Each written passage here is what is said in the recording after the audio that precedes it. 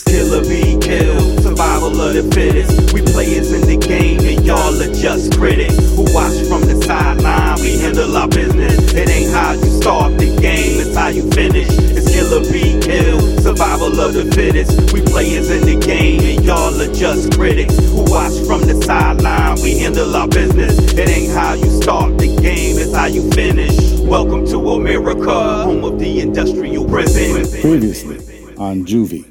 Stomp the brakes off that kid. Oh, y'all thought y'all killed a bitch? Hi, Dr. Barry. I'm Alana McKenzie. We spoke on the phone last Friday.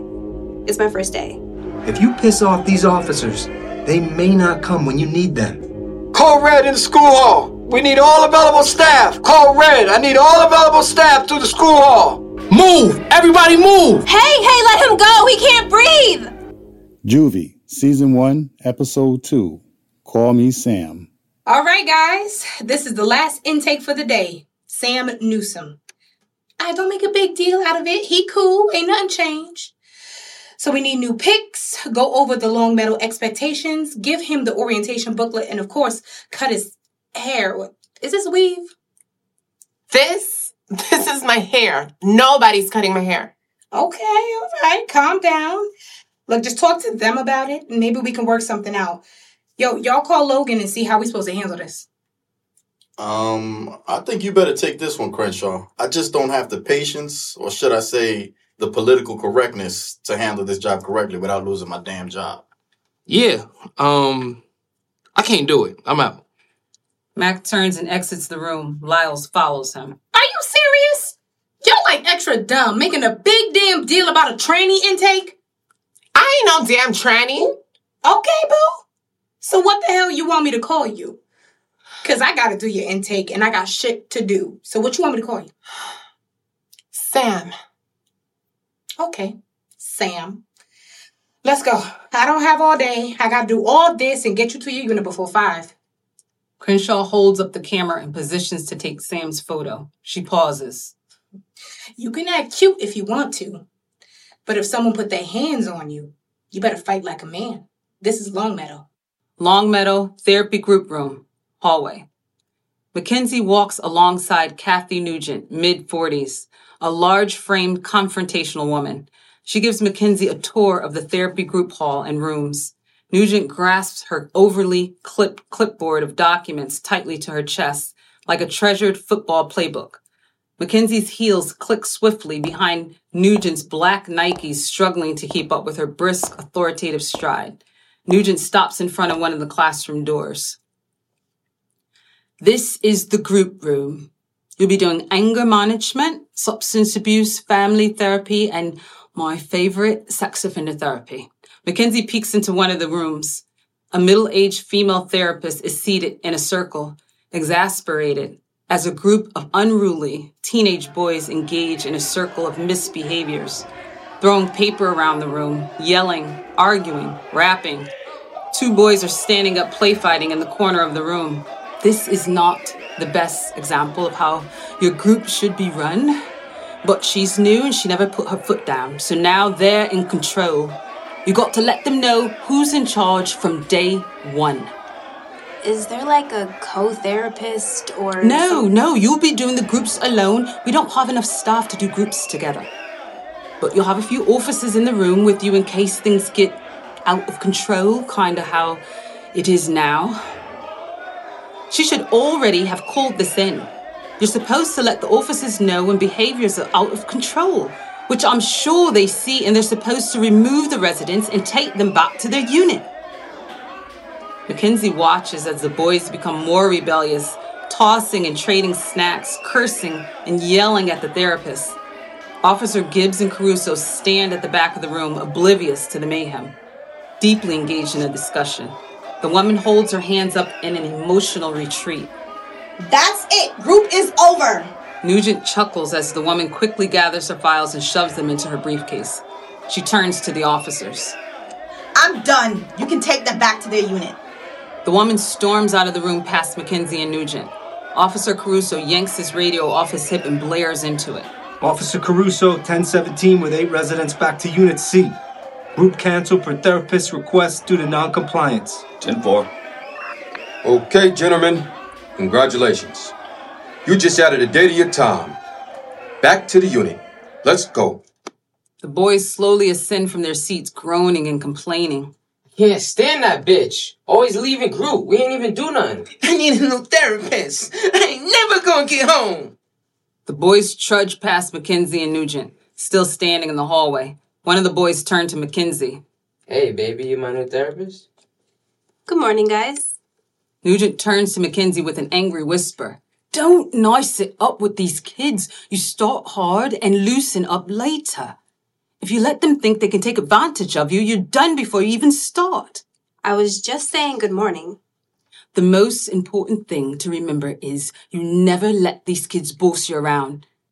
If you give them a directive and they refuse or mouth off, give them a behavior infraction immediately. Mackenzie nods, uncomfortable with Nugent's overly boisterous tone. Okay, I got it. These jackass officers let these kids do whatever the hell they want and they don't follow up with anything. Nugent looks around, her voice lowering to a whisper. Shit's been disappearing, if you know what I mean. I write up the charges and these frickin' GD pricks destroy it. Less paperwork for them. Mackenzie stares into Nugent's bitter eyes, wondering how to respond. So you mean the charges, they just... Never mind, just pay attention, you'll see. Longmeadow grounds. Crenshaw, with Sam in the passenger seat, zooms across the hilly grass area of Longmeadow grounds in a golf cart, headed toward the exterior of the compound. Crenshaw parks the cart on the side of the building and pulls out her radio. Officer Crenshaw to Officer Mack? Go for Mac. Officer Mack, I'm in the middle of an intake and I'm running a little behind. Could you please complete my perimeter check at gate 42? Over.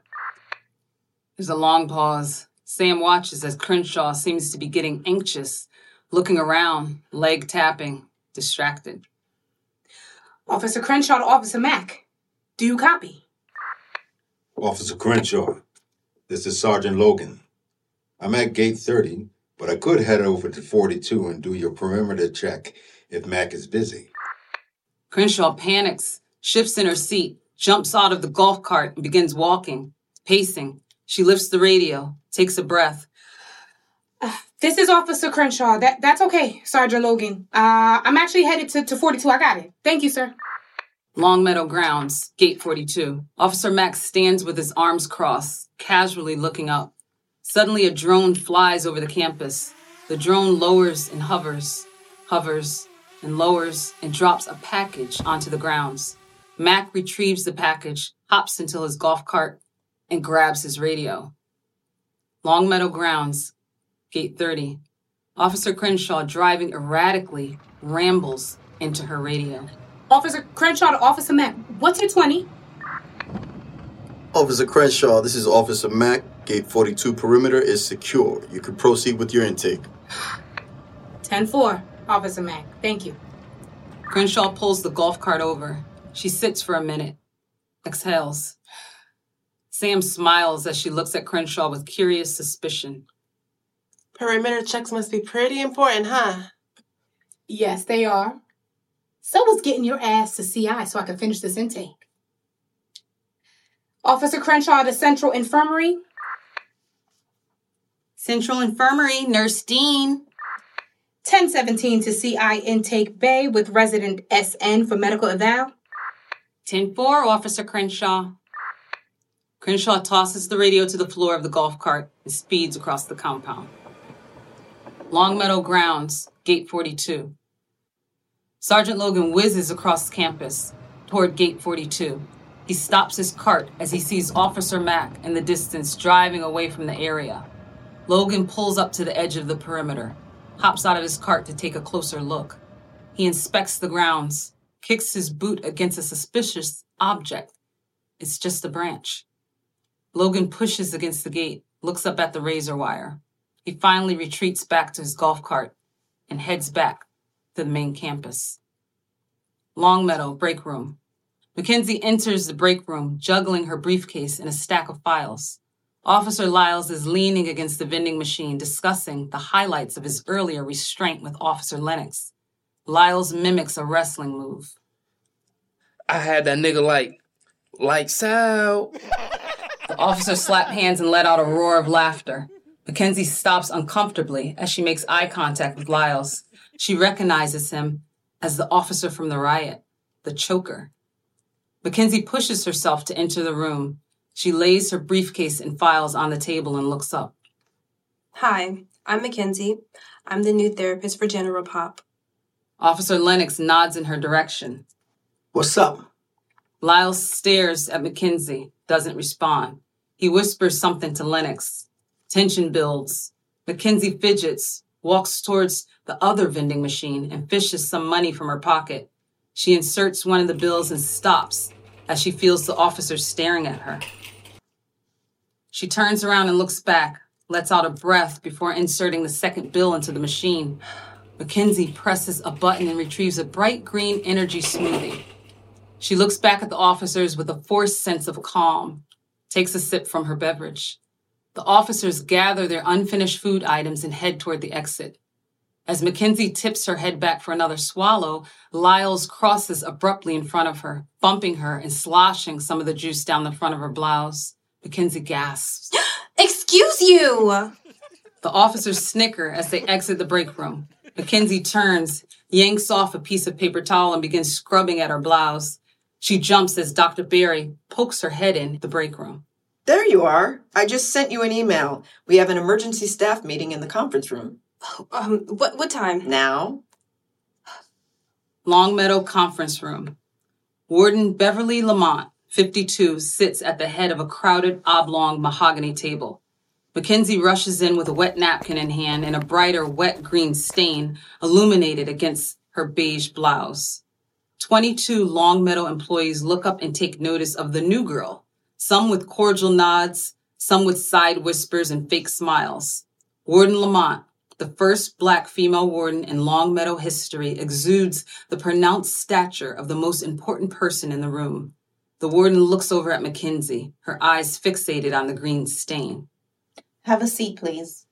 Mackenzie looks around the table for an opening. Her eyes lock in on Caleb Vasquez, 32, her close friend and science teacher for Longmeadow.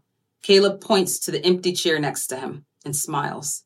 Mackenzie beams with relief as she bustles past the crowded table and makes her way to Caleb.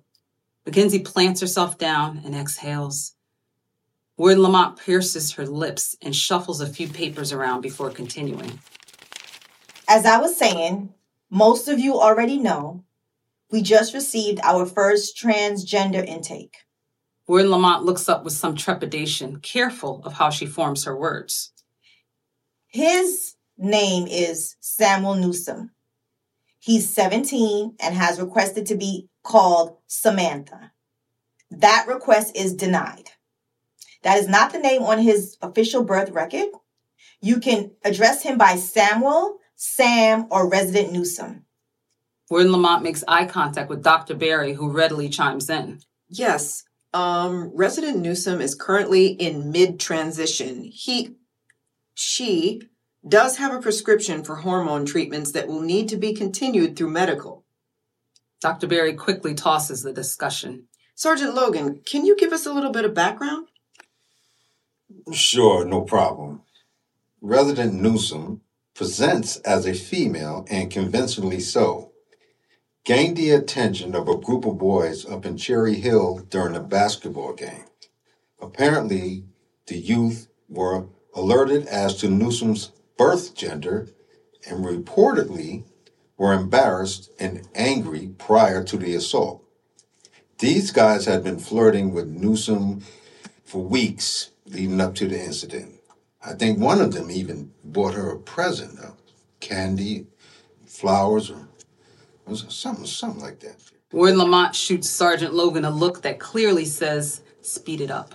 Anyway, the boys, about 3 of them, engaged in a vicious group assault against Newsom, who returned about 30 minutes later with a loaded .365 SIG and let out the whole clip right there on the basketball court. Fortunately, Newsom missed almost every shot. He did gauge one of the boys in the leg, minor flesh wound. which leads some to believe that she never intended to hurt anyone. It was more of a warning. I believe that's merely a conjecture, Sergeant Logan. Let's stick to the facts here. Resident Newsom is here for first-degree premeditated attempted murder with willful and deliberate intent. He is highly intelligent, manipulative, charming, and aggressive when triggered.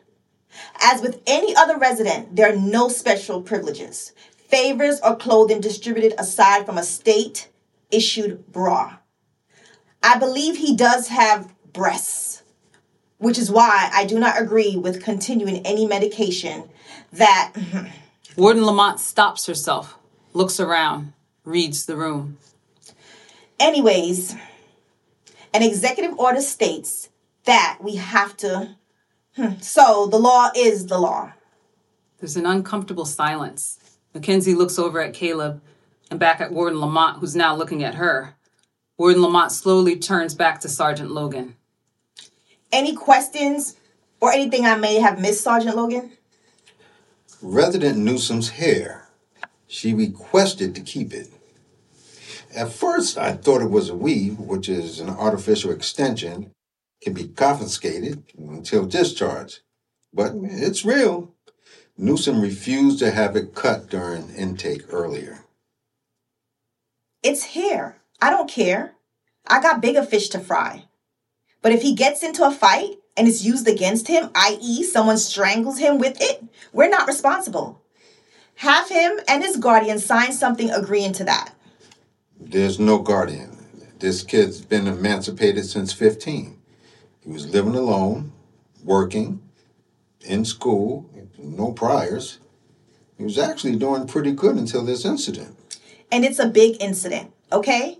Have him sign something about the hair. Thank you, Sergeant Logan. I appreciate the backstory. Sergeant Logan closes the file and turns away. Caleb finds a moment to slip a piece of paper in front of Mackenzie. It reads, "Meet me in the parking lot for lunch at 1:30. Blink once for yes, twice for no." Mackenzie smiles and blinks once. An unexpected laugh escapes from her lips. Do you have something to add, Mrs. Mackenzie? No allergies. I'm sorry. I was coughing. Caleb smiles and retrieves the paper and tucks it in his notebook. Okay, that's it then. Dr. Berry, anything? I'd like to give Resident Newsom the option of being housed in our ISU, Intensive Services Unit, for her own protection. I can't see her doing very well in General Pop. Warden Lamont pivots her chair side to side, processing. Okay, I agree. But we can't force him to go. He has the option to be housed in General Pop if he so chooses. Okay, I've assigned his case to Ms. Mackenzie. I'll put the Newsom's file in your mailbox. Please get her assessed today and update me on the housing preference. She's in the CI right now, so you may have to wait until after lunch. Okay, no problem. Thank you. Longmeadow Dining Hall. Noah makes his way to a long table filled with residents coming from the chow line. He finds a familiar face and sits down next to Dream, Kevin Carter, 16, a frequent Longmeadow resident. What's up, Dream? What's up, Boogie? Officer Gibbs, posted against the wall, takes notice. No touching. First prompt. What's good, man? Chillin'. When you get here? Today, this morning. Noah rubs his hand over his smooth fade. Got me all bald and shit. You should have said you was a roster. Dream directs Noah's attention to the other side of the room to an older inmate with long locks tied up in a neat man bun. Damn, I didn't know that. That's alright, my hair grows back fast. I ain't worried about it. You know I drop soon, right? Yeah, you get out next month, right? October? Yup, October 31st, Halloween, baby. Soon as I get out, guess what I'm gonna get? What, a jump off? I'm gonna get that regardless. Nah, I'm gonna buy me a 944. A 944 what? Porsche, nigga. And I'm gonna drive right by this joint and blow the horn. So when I hear the horn, that's you? Yup, that's me all day. You're right, Dream. Your broke ass can't even spell Porsche. The boys laugh, slap hands again. Officer Gibbs looks over at them annoyed. No touching. Second prompt. Any further contact and you can leave your trays and go back to your unit. The boys grimace in the officer's direction. Noah pokes at his soggy grilled cheese sandwich and fries. Enough about me. How the hell you end up at Long Meadow? Noah looks away and fades into a daydream, reflecting. West Baltimore, motel, night. A broken motel sign flickers over a dilapidated building. Inside, Noah tends to a sickly mother in bed as his little sister Mia, 6, sits on the floor coloring. Ma, how you feeling? I'm all right. You hungry? You want a sandwich or something to drink? No, I'm okay. Just feels good to get some rest. Noah turns to Mia. You good, Mooch? Mia shakes her head and continues coloring. There's a loud thump at the door. Mia scurries into bed with her mother. Noah, who is that? Nobody, I'll get it. Noah quickly slips into the bathroom. Another bang at the door. Noah lifts the toilet lid and retrieves a handgun wrapped in a plastic bag. He tucks the gun into the back of his pants as he advances slowly towards the entrance. Who is it? Hotel manager.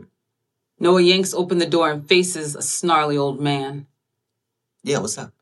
The man points a shaky finger in his direction. Your weekly payment is due. You owe me $150. Noah pushes his way into the hallway, softly closes the door behind him. I thought that was due on Friday. Nah, another payment will be due on Friday. I need the money from last week today. All right, I got you. You got me? When? I need the money now. Give me until tomorrow. My mom hasn't been feeling well and I have my little sister. Listen, kid, listen. I really don't care. If you can't afford the payments, you gotta go. Give me until tomorrow morning. I promise I'll have it by then.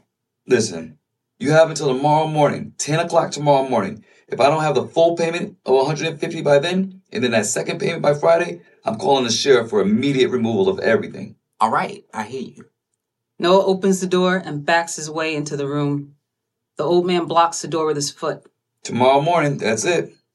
Noah closes the door and rests his back against it. He slides down to sit. Locust Point, Baltimore, night. Noah stands awkwardly in a parking lot of an office building, perusing his surroundings. The parking lot is nearly empty. A few expensive vehicles are aligned toward the back of the lot in a dim area. Noah sees a nicely dressed middle-aged man walking alone toward a black Range Rover. The man is distracted. His cell phone is balanced to his ear as he fumbles to close his briefcase. Noah starts a soft jog in his direction, quietly advancing behind him as the man reaches his vehicle. Noah thrusts his gun into the man's back. Run your pockets. The man is unusually calm, lets his briefcase fall to the ground as he inhales a breath. You don't have to do this. I said run your fucking pockets. Noah pulls the hammer on the gun. He digs the gun deeper into the man's back. All right, chill, relax. Let me get my wallet. Noah holds the gun against him as the man slowly lifts a hand and reaches into his back pocket and retrieves his wallet. The man flips the wallet open. Noah's face drops as a gold police badge shines definitively against the shrouding darkness. Noah lowers his gun, his face blank with shock. The man quickly subdues Noah and slams him against the car door. He whispers angrily into his ear. I told you didn't have to do this. Now you're going to jail. Long Meadow, dining hall. Noah resurfaces from his reflection. He turns towards Dream and exhales. And that's what happened. Damn, man, you stuck up 12? How the hell? Yeah, all right. That's funny, right? It's kill or be killed, survival of the fittest. We players in the game and y'all are just critics who watch from the sideline. We handle our business. It ain't how you start the game, it's how you finish. Thank you for tuning in to Season 1, Episode 2 of Juvie. Please rate this episode and leave a review. Juvie was written and directed by Dasheen Amin, created and produced by Dasheen Amin and Stacey Ann Henry. Podcast engineer, Eric Maldonado. This episode features the voice talents of Makia Jones as Mackenzie, G. Savion as Sam, Kamisha Ferguson as Crenshaw and Hostess, Rashad Worthy as Cuddy and Big Rod and Devin, Nia Williams as Dr. Barry, Hakeem Ray as Noah, James Leaf as Ocean and Officer Lyles, Jay Cruz as Caleb and Officer Mack, Khalid Royster as Dream and Eli, Drew Lazaroff as Officer Caruso, Damone McCullum as Sergeant Logan, Stacey Ann Henry as Warden Lamont. For more information on this show, a full list of cast and crew, and our social media information, please visit the website at juvieseries.com.